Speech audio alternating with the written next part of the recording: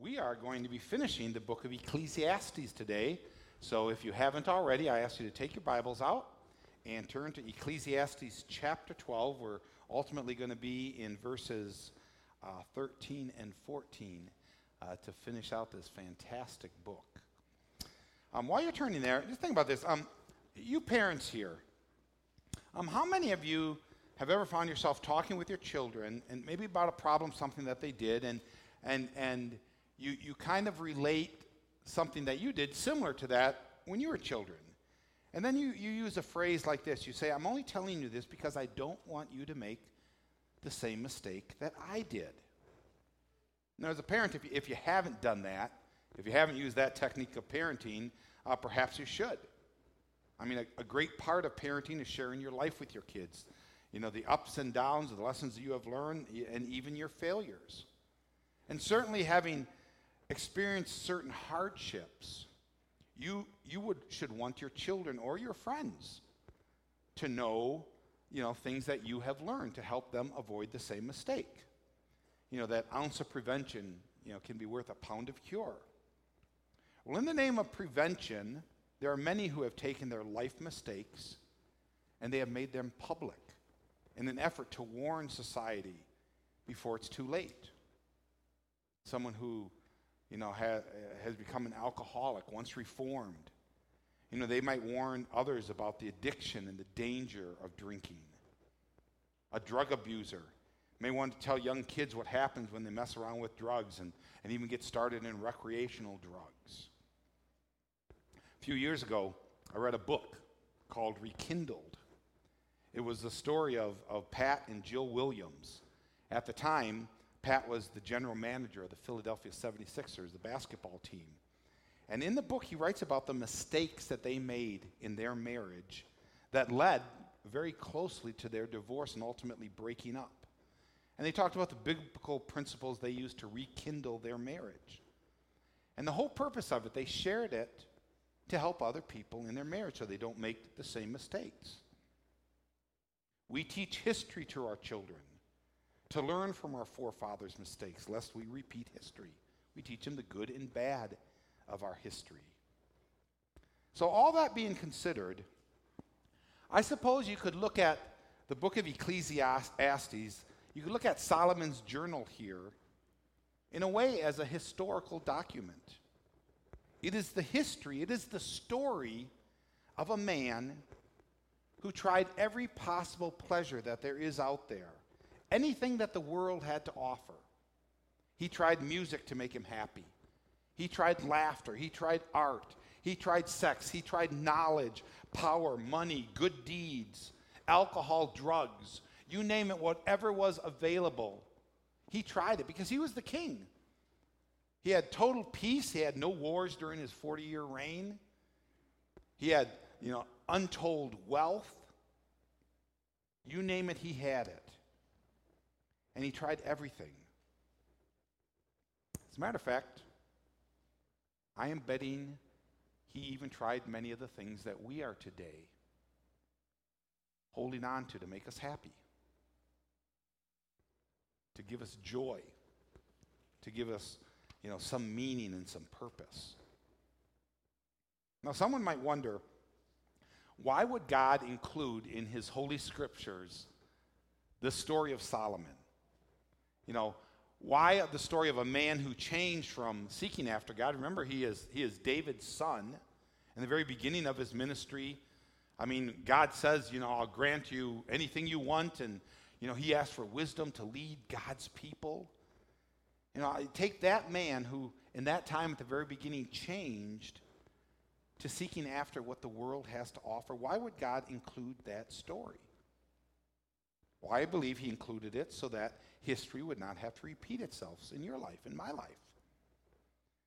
We've been saying numerous times, throughout this series that you don't have to stick your head in the garbage can to know it smells. Because God, through the life of Solomon, already tells you the areas that are rotting in life, that are dead ends in life. You don't have to try every form of pleasure that the world has to offer. You don't have to be seeking after satisfaction because God, through Solomon, tells you where true satisfaction is found. I mean, think about this. God created you. He knows your mind. He knows your heart. He knows your personality. You know, he knows everything about you. He knows what meaning and purpose is. And Solomon, after doing it all, he gives us the black and white truth about life, about where true meaning and true purpose is. And I love how he kind of did it at the end of this book. He summarizes this whole journey, his whole life. He summarizes it down to something that could be put into 2 verses. And you don't hear a big drum roll.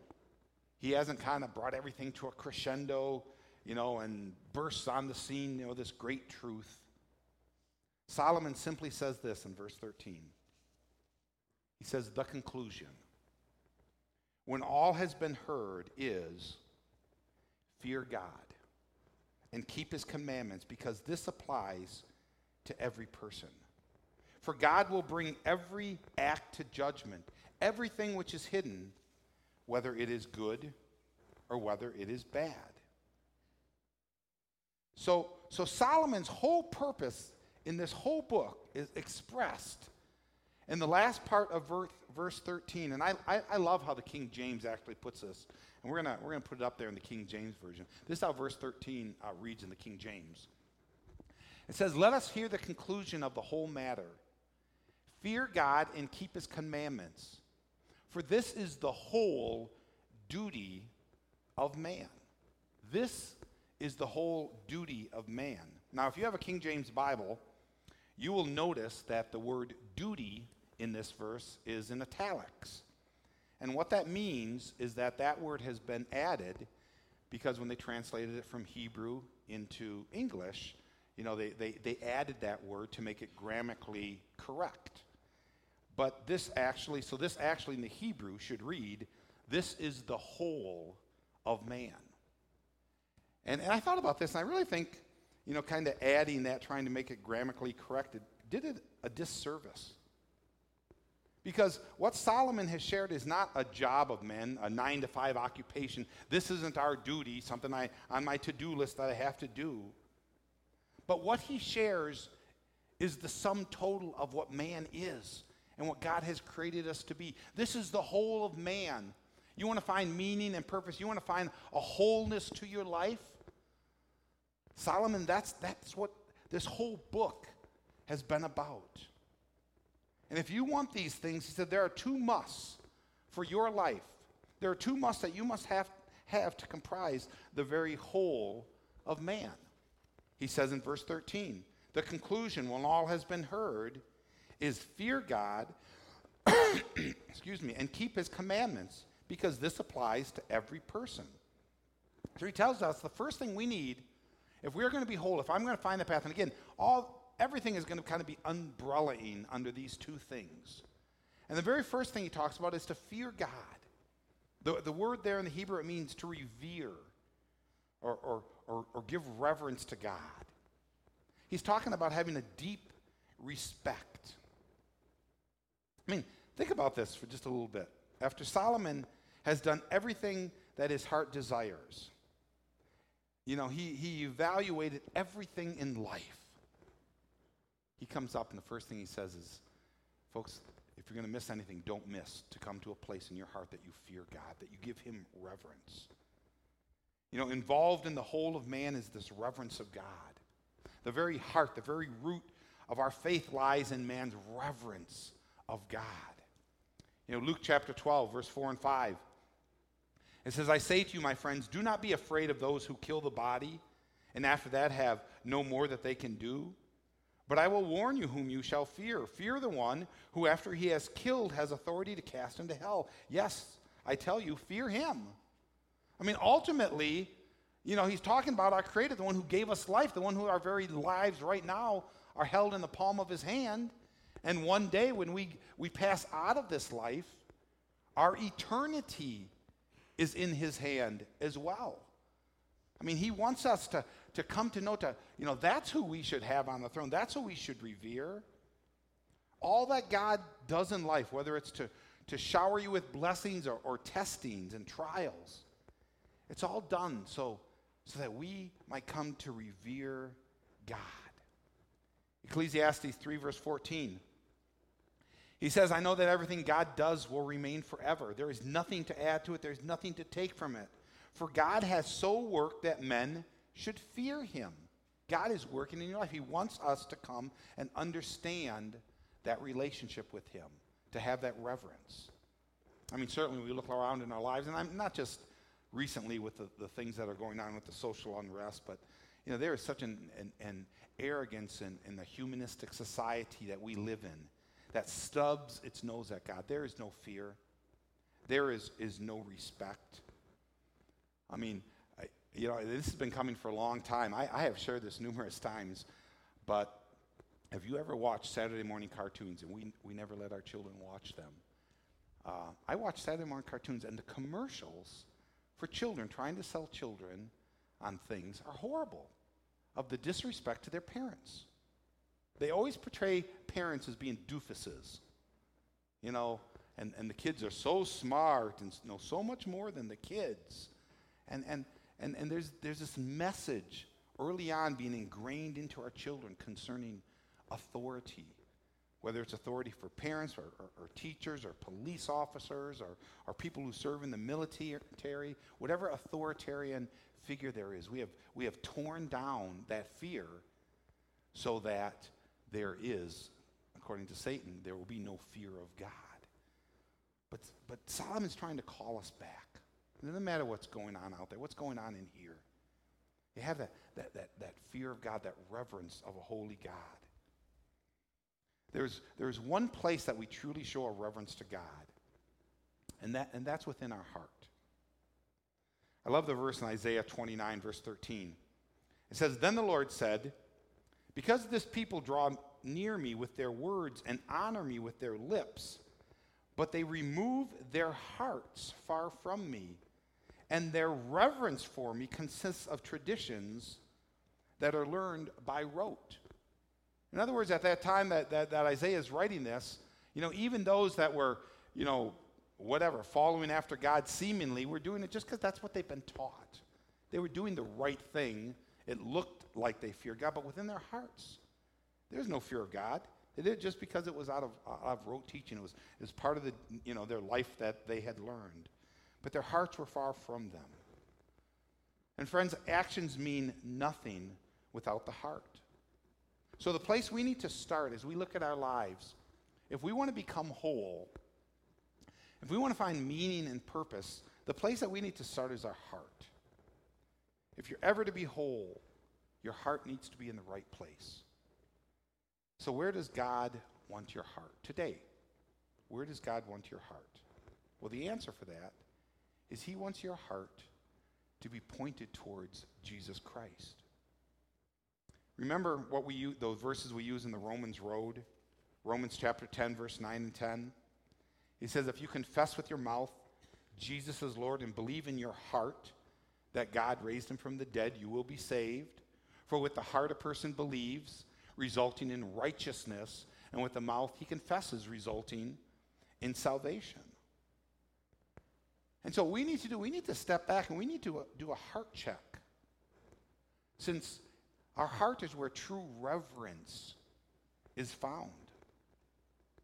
In Matthew chapter 6, verse 21, it says, for where your treasure is, there your heart will be also. Where your treasure is, there your heart will be also. So in this evaluation, we need to honestly answer the question, where are your treasures? What are the things that you value in life the most? Is Jesus Christ the greatest treasure of your life? Do you lay hold of him like you would, silver or gold? Are you spending, the life of Christ within you? Is Christ your treasure? And if it is, then your heart is in the right place. But if, say, you look at your job and you see, well, my job's pretty important, and, by my actions, I show that my job's more important than Christ. Well, then our job's our treasure. It's not Christ. If our entertainment and being able to, have some enjoyment, if that's more important when it comes in conflict with my faith, then that's where your treasure is. We need to evaluate our lives to see where they're at. When you're tired, think about this. I hear this all the time. People are so tired, they get run down. We're busy people. When you are tired and you say, I need more sleep, let me ask you, where do you choose to get that sleep from? You say, I've got some personal days at work. I think I'm going to take a day and I'm going to get rested up. Or, we had this I planned to go fishing, but I'm just going to stay and I'm going to get a little extra sleep. Or do we say, I'm just going to sleep in a little bit and miss my devotions? Or, Sunday's one of the only days that I have to sleep in, so, it's not so important if I miss church. You see, if anything that you can think of is more important than Christ, then your heart's out of place. And we need more than just a quick prayer. We need more than just sorry feelings for our sin. We need Jesus Christ. And you receive Christ by turning your heart over to him, of recognizing him as our Lord and as our Savior, the one who gave his life as a death on the cross to forgive our sins.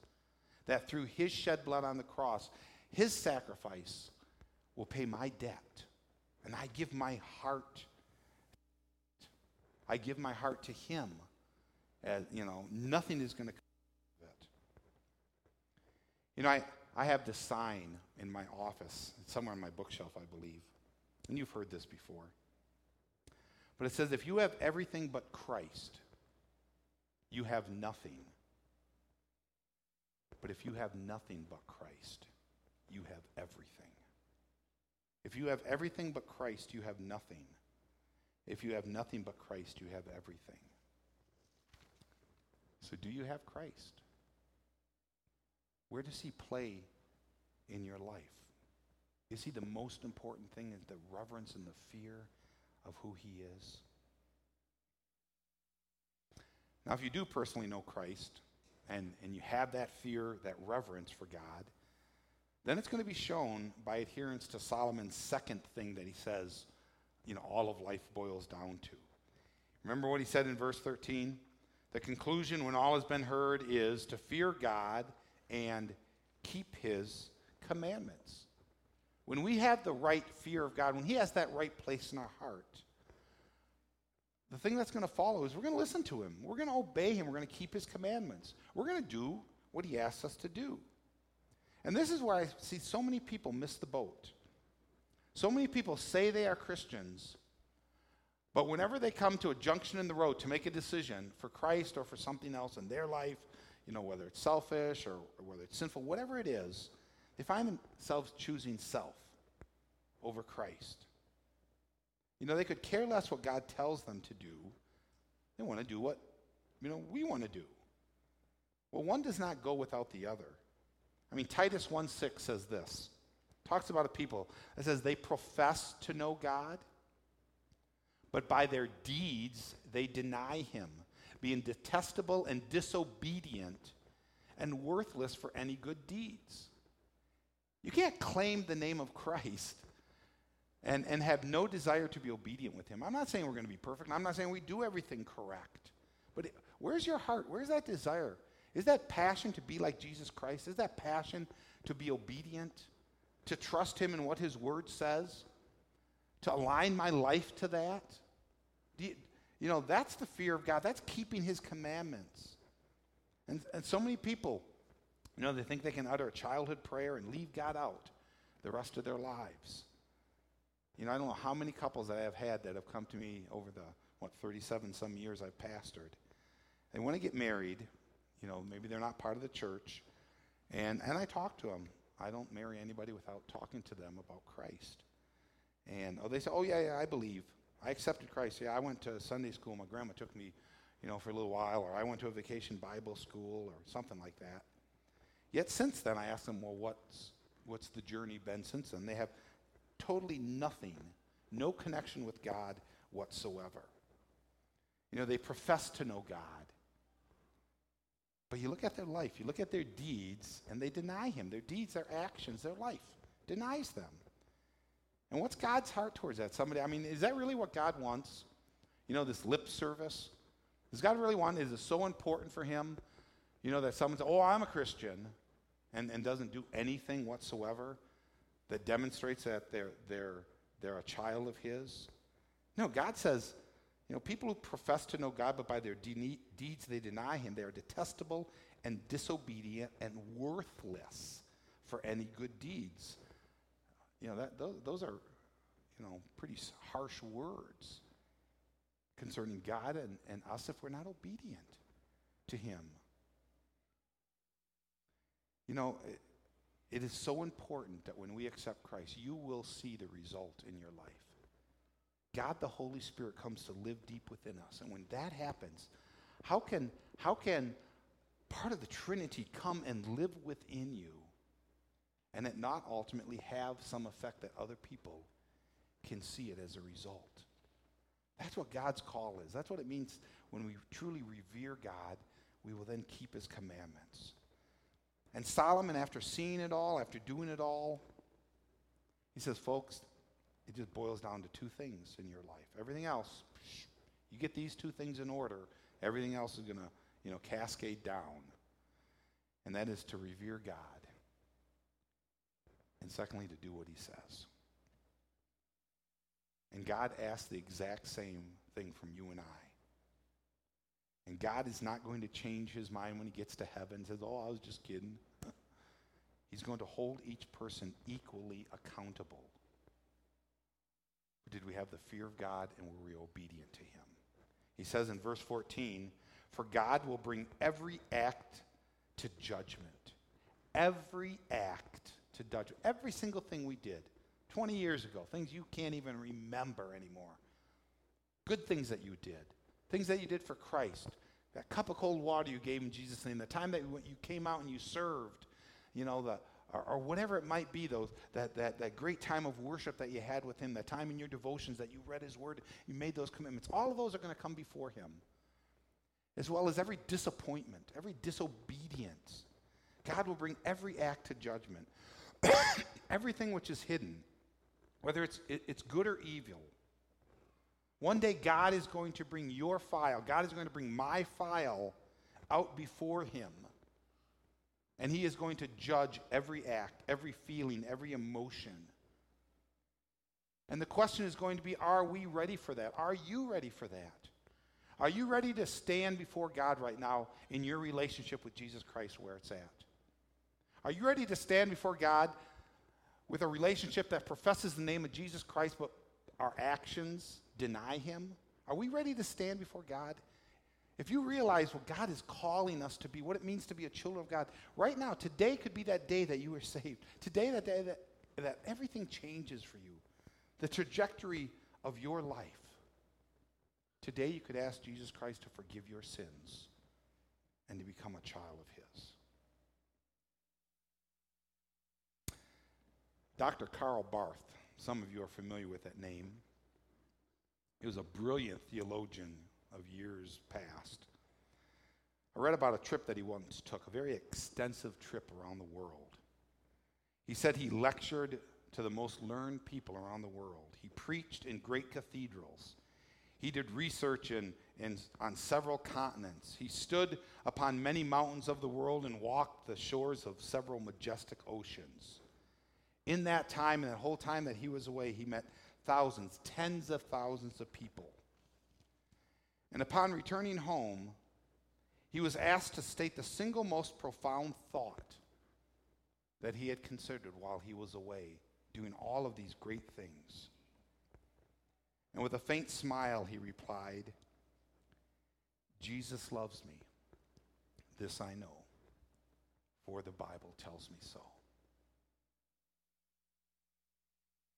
And sometimes we make it so complicated, what God wants. God wants our heart. He gave his son to die for my sins, for your sins, so your heart could be clean, could be atoned for, so that our hope could be in an eternity. He wants us to know is that he is the creator, that he is God Almighty. He is the great I am that we have sung about. He is the one who is holy. He is the one who is righteous. He is our creator. He is our sustainer. Everything works through him. He wants us to know that. And in that, realizing that relationship and who he is, to have that trust, that faith to step out and to do what he has called us to do, to be obedient to his commands. Now, folks, I know you're in my life. Our lives are very, very busy. Our lives include so many activities, so many different directions that we are pulled in. But the question we need to step back is, do they include Jesus Christ? Not as just one of many, but is he the most important thing in my life? Where is our heart? Where is our obedience? I used this quote earlier, and we're going to put it up for you right now, and I want you to kind of think about this. But if you have everything but Christ, you have nothing. But if you have nothing but Christ, you have everything.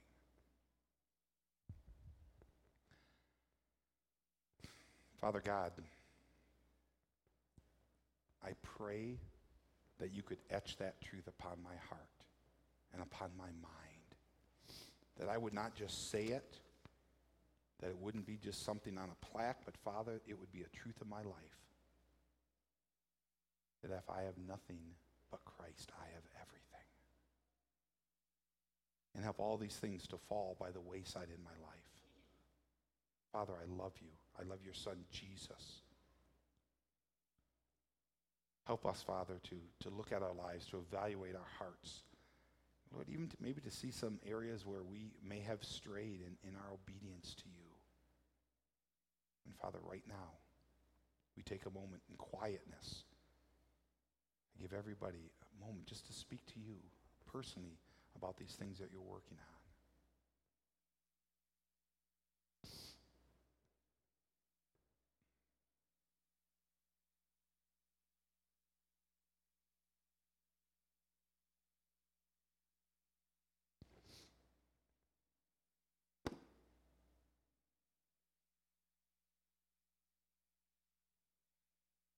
Father God, thank you for your presence here. And as we come to the end of this service, Lord, I pray that it will not be the end of this truth in our lives, but this will be something, Father, that will come up that we'll think about. That later on this afternoon, later on this week at work or in home, whatever it might be. But Father, just truly to say and to look at our lives to see if we fear God and keep his commandments. So simple, Lord, yet so profoundly true. Thank you. We love you, Lord. We pray these things in thy Son's name. Amen.